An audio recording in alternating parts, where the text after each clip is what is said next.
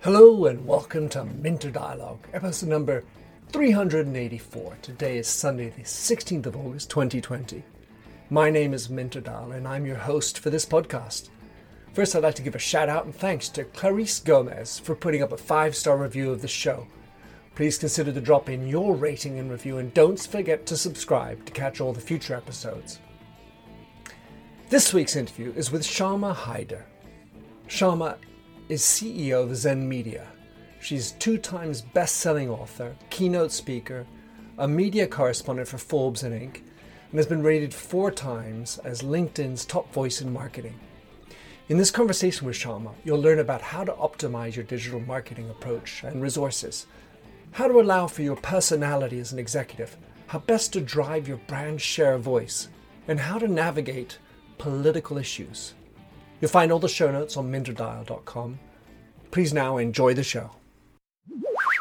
So Shama Hyder, how wonderful to have you on the show. You have really set a path and come across you regularly. And I really said, I need to have Shama on my show.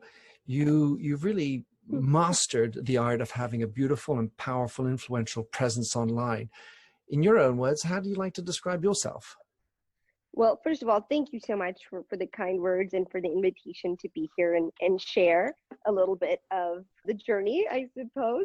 You know, when I think about what I do, I feel like the words that come to mind are, I wear a lot of hats. Yes. Right. And so a big chunk of my life in my past was professionally defined. I find that it now blends more and more with the personal as well. So, you know, I wear personal hats like mom and wife and and daughter, and you know, these are hats I greatly enjoy. And then there's a myriad of professional hats, which include, you know, founder and CEO of Zen Media, marketing and PR firm, author. I love writing, keynote speaker, which of course in pandemic days everything's gone remote, and I do a lot of stuff for the media. It's funny, I walk that line as a media correspondent too. So you know, I feel like everything that I do, though, the overarching themes tends to be, you know, helping people and organizations succeed in the digital age. And I would say that's the umbrella where everything sort of falls. So lots of things in there, Shama, and I want to pick off the first thing, which is so important to me, and certainly something I've been writing about and talking about a lot, which is merging the personal with the professional. To what extent do you think that's part of your success? Well, I think as a woman, it's definitely a huge part of, I thought I was a good, productive multitasker. And I don't mean multitasker as doing, 4 things at once, but the ability to get a lot done in a given day, And I thought this before I became a mom. And then I realized, boy, I really had no idea how much I wasn't living up to my potential. Because then all of a sudden you're like, okay, really, I could get those 10 things done within half the time, right? Because that's all I have allotted now. So I do think you discover quite a bit about yourself in that regard. And what about your public personality? To the extent that there's personal in personality, to what extent do you feel that you are a complete Shama Hyder online as opposed to a professional CEO, seller, author, Yeah, so, that's a line and that's a great question. I try to balance that very strategically and consciously, both from a perspective of what does my audience want to know, right? When someone follows me on Twitter or connects with me on LinkedIn, what's my expertise? What are they looking for? And of course, it is business, it is marketing. I guess there is some level of interest in my personal life if you just look at Google searches, but I tend to think a lot about that in terms of, how do I balance how much I put out there about my personal life and, being a mom and how pictures of my son, even pictures of my family. And I try to balance that with what do people want, what are they curious about, with being respectful, of course, of my family, being respectful of people who did not necessarily sign up for a public persona or life. And I think about what do I want to stand for, as in, I often tell, I often tell my team this, and my husband as well, it's much harder to be what you can't see. So I feel like every time I do share the being a mom, having a family, being a woman of color, being young, every time I do highlight those things, I feel like someone out there can look at that and say, oh my God, me too. I didn't know this was possible, right? I mean, growing up, I never saw anyone like me run a company. Rarely saw anyone look like me on TV that wasn't, playing a Kardashian or wasn't, you just don't see that. And so I feel a certain level of responsibility to a global audience, many who I've never met, to be able to be that. And occasionally I'll get that email on Instagram from, a 19-year-old young lady who says, oh my God, I love your stuff. I follow it. I'm so, so thrilled to have discovered this. And I really want this as a career, or, I really look up to you. And I enjoy that, because not from a place of like an ego perspective, which of course it's nice, right? But more from a place of, I feel like, yes, what I'm doing is working, because part of my goal is to inspire. It is to have people look and say, okay, wow, if she can do that, I can do that. I've observed that type of a trait of allowing for the personal sphere in the professional to be much more engaging and naturally more authentic, to the extent that you allow at least a portion of it into the public sphere. Obviously, we're not talking about dirty laundry, but up to that point. And so my question then becomes, when you're working with your clients at Zen Media, what is your line with regard to that? And I want to get into the particular topic of allowing personal opinions about politics, for example. Yeah, and it's funny, I give them much of the same advice as I follow myself, which is, you look at your audience. How many people's audiences really, and this is, again, differs based on, who you serve. At Zen Media, our clients are so diverse. I mean, we have clients all over the political spectrum. And I try to remind them that they have customers all over the political spectrum. So I think it is a fine line, especially with everything happening in the US right now, where, where I do think for brands, while taking a stance is important, not alienating, your audience is also important. So I think, it takes, of course, in the world of communications and PR, it takes a certain level of finesse. It takes a certain level of savvy to sort of navigate these waters. I so agree. And I think that the issue becomes whether you're prepared to stand for something or feel that you need to water down everything to please everybody. Yeah. And, again, so much of it depends on your audience, what you're trying to do, your leadership. I mean, some clients are naturally more comfortable, the leadership is more comfortable taking a stance than others. And I feel like my job and our job as an agency and professionals is to help navigate that based on their constraints, and help encourage where it makes sense to stretch a little bit, but again, be very respectful of what it is that they believe in, and what their stance is. I think you can't tell people how to feel or what to think. I think you could just use that. And, you look at the end goal, right? When people come to us, it's usually because they want more leads, sales, they want, to increase share of voice. And so these are the kind of challenges we solve. So we look at this as part of the bigger picture, not necessarily as a standalone. And when you have those conversations, Shama, because I mean, I have similar types of conversations, but I certainly don't get into the nitty gritties of digital marketing. I tend to sort of want to push in on things like, what is their overall strategy? And I just wonder to what extent, when someone says, hey, listen, Shama, I need this campaign, I need to break through, I need to have huge following, whatever the issues that one typically has. Well, you say, well, I bring my personality into the flavor. That's how I've got to where I've got to. The conversation, the pushback, the challenge with corporate organizations is, I'm just a stiff. I'm a person running a company. I'm the CEO. I'm not the individual behind the CEO. I don't want that part out of me.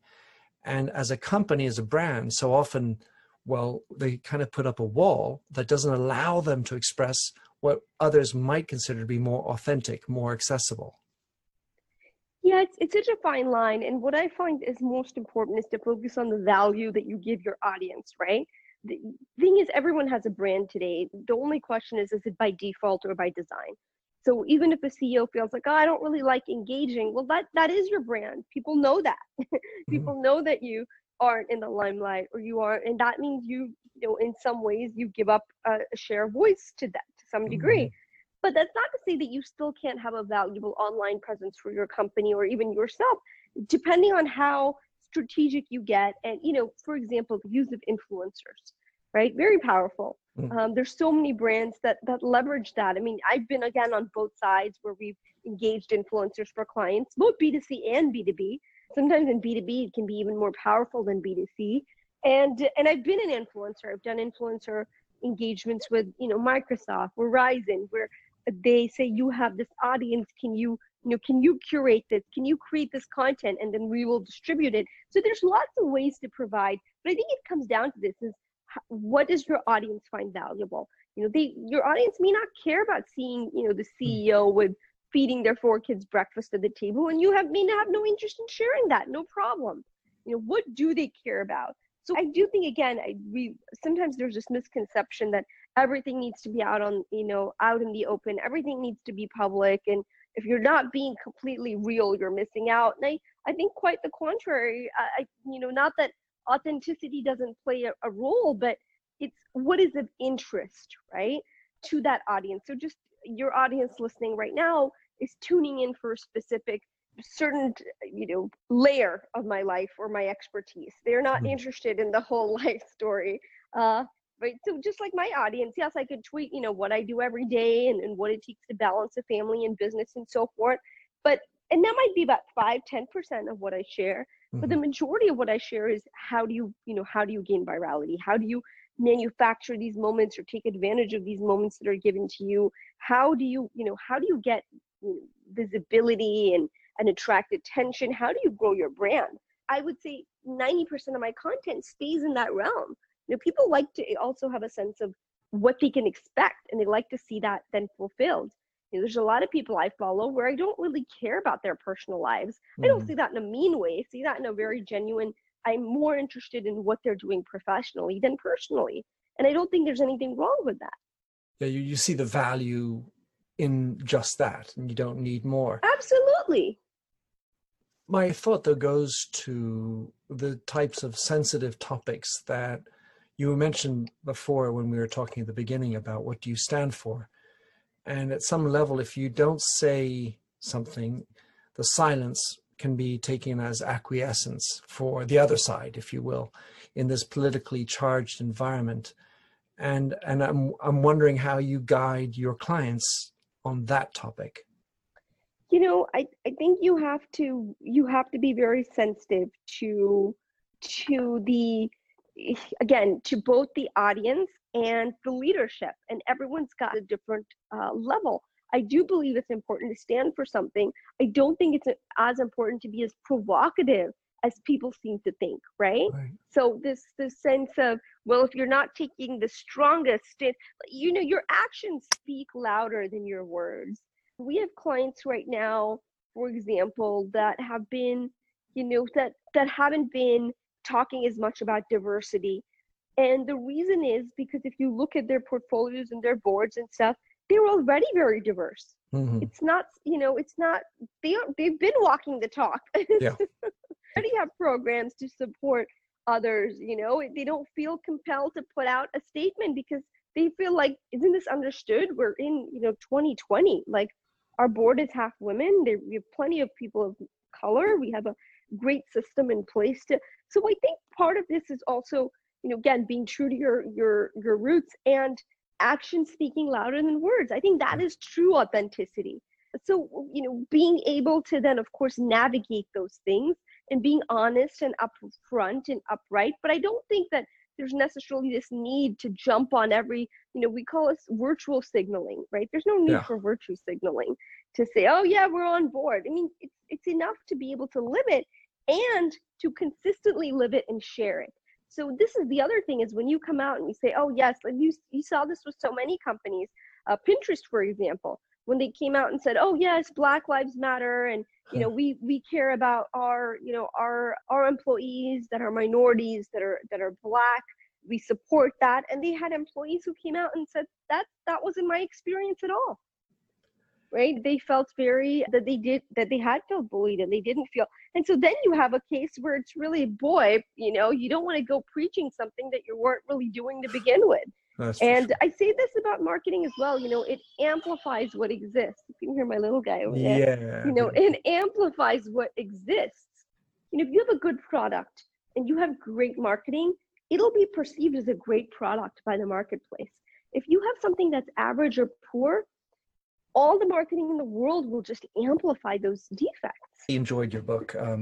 It's called Momentum: How to Propel Your Marketing and Transform Your Brand in the Digital Age. And several elements jumped out at me. And in speaking on this particular topic, this rabbit hole, if you will, you refer to your hypothesis about what was social media, or specifically with your thesis on Twitter. And you write, I quote, "My incorrect hypothesis was that people wanted to connect to each other.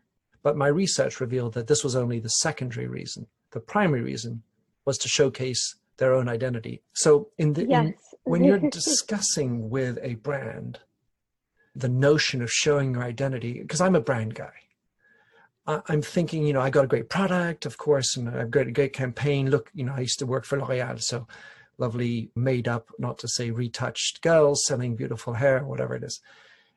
This is an identity, but it's certainly not necessarily a real identity, or certainly can appear to be superficial for others. How do you get into the nitty-gritty, and what kind of advice do you provide to companies to expose a more interesting identity, one that allows for a higher level of engagement, a more robust, believable presence online? I think it stems from a great question. I think it stems from a deeper understanding of your audience, not what you think, but what the audience actually wants, right? For example, I was talking to a company right here that does these snacks, right? Like a certain type of vegetable chip, healthy vegetable chips, not potato. So they do these green chips. And the point was that they were looking at these chips and saying, they can appeal to so many people. They can appeal to vegans. They can appeal to parents who want healthy snacks for the kids. They can appeal to, the diabetic community because they're sugar free. And it's like, yes, they can appeal to all these. And who's the core audience? Like, who can we go after first, right? Where that creates the tipping point for everything else. So I think it's funny because, you're a branding guy, so you'll understand this. The brand used to be all about, what do we say about ours? What does our brand stand for? And the question you really should be asking is, what does doing business with us allow our customers to say about their brand, right? When you shop with Apple, it says something. When you shop at certain, when you are a patron of your local cupcakery or your local restaurant, you support that, it says something. So I think it really does come down to that. What does doing business with you allow your customers to say about themselves? Or, one of the brands we work with is Galia Lahav. They do these gorgeous bridal gowns, and I wore it myself for my wedding. And when people wear that, celebs wear that, it's a very it's a high-end couture line. And it's not just about the dress. It is about the brand. It is about, that dress. Like you said, you were with L'Oreal, right? So when people shop certain brands, more and more brands need to think about, well, what is it about the consumer identity that really clicks here? And you said this need for data. Just there's one more piece of this, which I just wanted to share, which is I was saddened that it's not about connecting with one another, because I feel that on a meta level, Shama, that the world is missing connection, and that the ability for conversation and connection, and I'm not talking because of a lockdown pandemic, much more endemically in our society, an issue is we are losing conversation and going into silos and not being able to converse and connect with a more broad audience. So that was why I really tagged into that particular piece. Yeah. Yeah, I mean, comment that if you wish. No, I think I absolutely, and I think it's all about that balance between what you're trying to achieve and then what is going to resonate with your audience, and that's going to look a little bit different for every brand. In order to get this data from your audience, so we've established that you really need to know your audience. What are they looking for? You need to have data. And you, of course, you talk a lot about trust and the importance of having that data. But the issue somehow is gaining that trust to get the good data, the one that says, oh, click here, click here if you're willing to share your data. Click here if you're willing to get personalized ads. And how do you articulate or you help companies gain more trust with their audience? Trust is gained through multiple small things. People think trust is gained through sort of, these big grand gestures, but really the brands that are very trusted are the brands that are built trust with small little things over time. And you even look at Amazon, right? In some ways, there's a lot of mistrust around that brand, and yet consumers continue to flock there because they feel safe, right? They feel like, hey, if something doesn't work out, I can return it. Even though their customer service isn't top notch, so to speak, but they feel like, it's that perception. So I think that's really interesting too, is trust isn't just the reality, it's the perception. And I think so many brands sometimes do all these things. I talk to brands all the time that say, we've been in business for 30, 40 years, our products are better than our competitors, or, we're the best, yet our competitor gets, the business, or they win. And I say, you know what? Because it doesn't matter who's the best. It only matters who's perceived as the best. And it's very important that even when you're doing things that are building trust, that you showcase that you share with your customers how they're, how you're keeping their data safe, and then you follow through on that. And I think sometimes that means apologizing and saying, hey, listen, we messed up. We apologize. Here's how we're going to fix it. Brands don't trust, consumers don't trust perfection. It seems it's not something we buy. We don't feel like that exists, especially when you look at millennials and Gen Z. I think what you do see is people respect the ability to take responsibility, the ability to say, I'm sorry, the ability to be able to fix a mistake, to rectify something. I think these are the things you get really judged on. Actions. Another quote in your book, Shama, that just, oh God, I had myself rolling and maybe worrying. You wrote, I quote, what does digital marketing mean to you? Posting on Facebook and Twitter a few times a week, emailing a list of subscribers, cranking out blog posts every few days, tweaking your website to make it mobile responsive. My God, each one of these I was like, yep. And it doesn't have to be that way. How would you frame the strategic approach to digital marketing so you don't have to get just caught down this rabbit hole or this hamster race? Yeah, well, very simply, it starts with keeping the big picture in mind, right? And then realizing there's multiple ways to reach that same goal. I mean, look at what's happening right now with trade shows, especially in the US, where you see so many companies that used to go to trade shows regularly, right? And they used to attend trade shows, and they've been canceled in the US, but also, many people have experienced sort of the global cancellations and so forth. Mm-hmm. And when, I've talked to many of these companies and they say, oh no, Shama, our trade show's been canceled. What are we going to do? And I say, okay, well, what was the goal of the trade show? Like, what were we trying to achieve there anyways? And then they say, well, we've been doing it for years. And it's like, okay, but what was the goal? And I think so often you lose sight of that, like, oh, I've been sending a newsletter out every week. For what? What's the goal? Right. Well, we do social media, but for what? So I think and I think the pandemic in so many ways has given people and brands the opportunity to pause and say, why are we doing this? Great opportunity for brands, by the way, because we've never seen people switch brands like we have now. I mean, if there was ever a chance to steal market share from a competitor, it's hands down now, because people are reassessing things they've never reassessed. Look at Starbucks that said, we're going to close down what, 1,200 stores and just stick to drive-through. And they've said, because they see they see the proof in the pudding. They see that, customers stop and go get my Starbucks. Like, I'm happy with my coffee at home, or I'm happy, switching the habit finally for just tea, whatever it is. And so it's very rare to have these sort of moments in time where you have so many people rethinking the things they think about, and a great time for brands also to rethink about these marketing activities that they might engage in, sometimes meaninglessly, or, at best haphazardly. So they do a little bit of this, a little bit of that, but there's no strategy, there's no cohesion, there's nothing, there's nothing that ties it all together.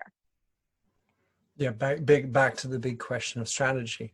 One of the things you mentioned in the book, of course, is the shift in event marketing as well. So not just conferences and the trade shows like South by Southwest and so that, but event marketing has so changed, and so switching quickly and easily, if you will, to digital, although it's certainly not the same, and it takes a different skill set in order to accomplish it. So you do need to check in on who you have on your team, what expertises you need to bring in, correct?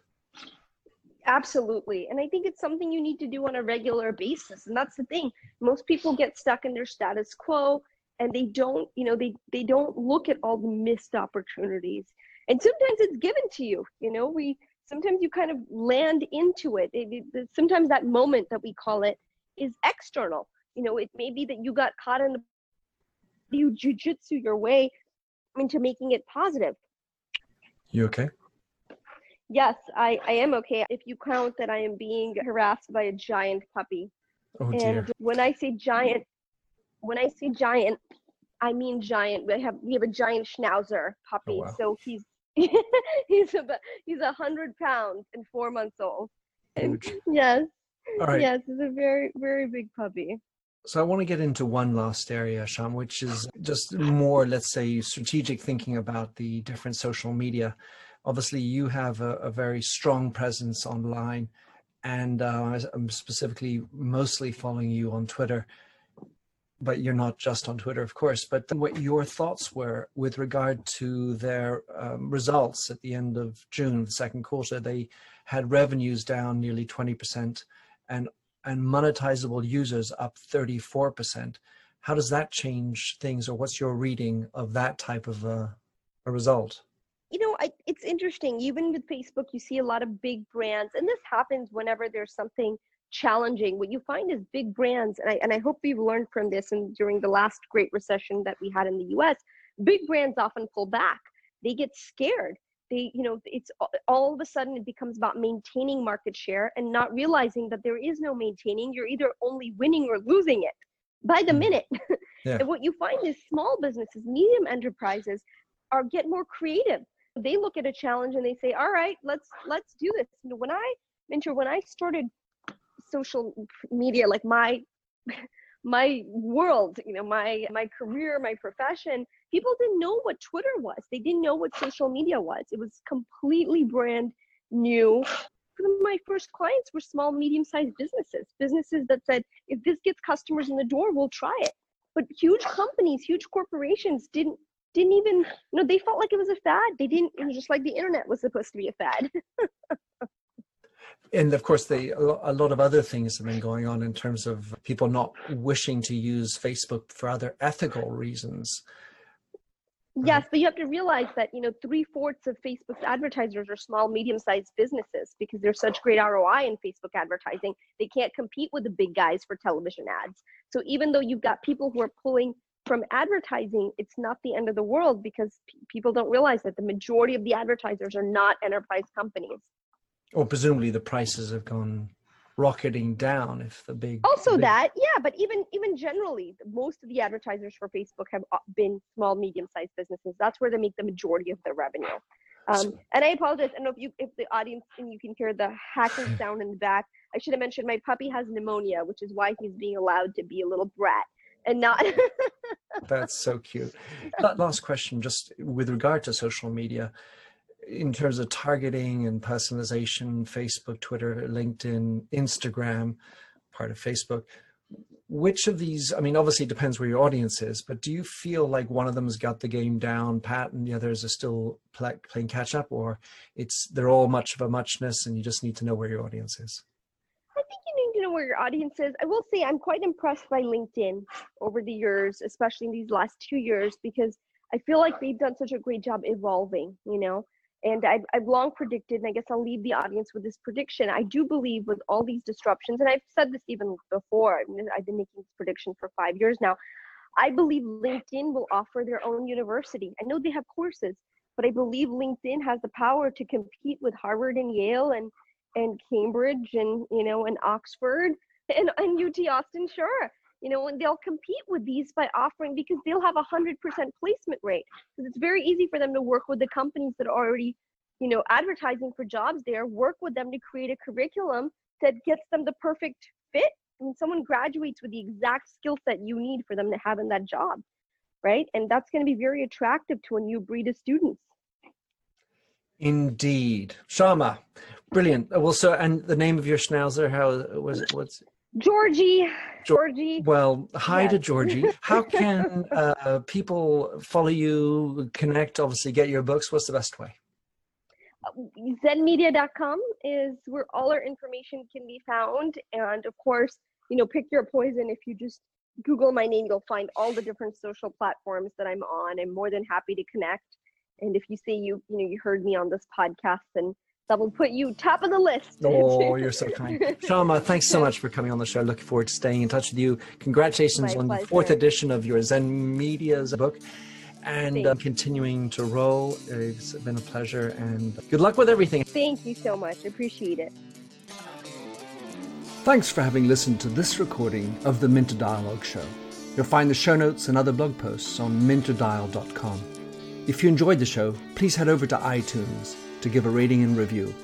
And to finish, here's a song I wrote with Stephanie Singer, A Convinced Man.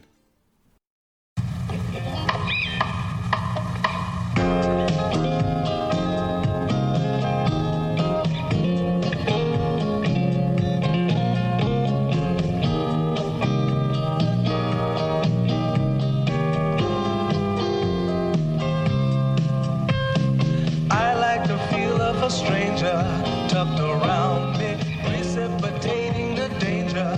To feel free, trust is the reason. Still, I won't toe the line. I sit here passively, hope for your respect, anticipating the thrill of your intellect. Maybe I tell myself there's no use in me lying. I'm a convinced man, building an urge. I'm a convinced man, to live and die submerged. A convinced man, in the arms of a woman. I'm a convinced man, challenge my fate. I'm a convinced man, competition's innate. A convinced man, in the arms of a woman. Despise revenges and struggle to see. Live for the challenge so life's not incomplete. What's wrong with challenge? I know soon we all die. I like the feel of a stranger tucked around me, precipitating the danger. To feel free, trust in my reason, and let me show you why. I'm a convinced man, practicing my lines. I'm a convinced man, here in these confines. A convinced man, in the arms of a woman. I'm a convinced man, admit to the test. I'm a convinced man. I'm ready for it.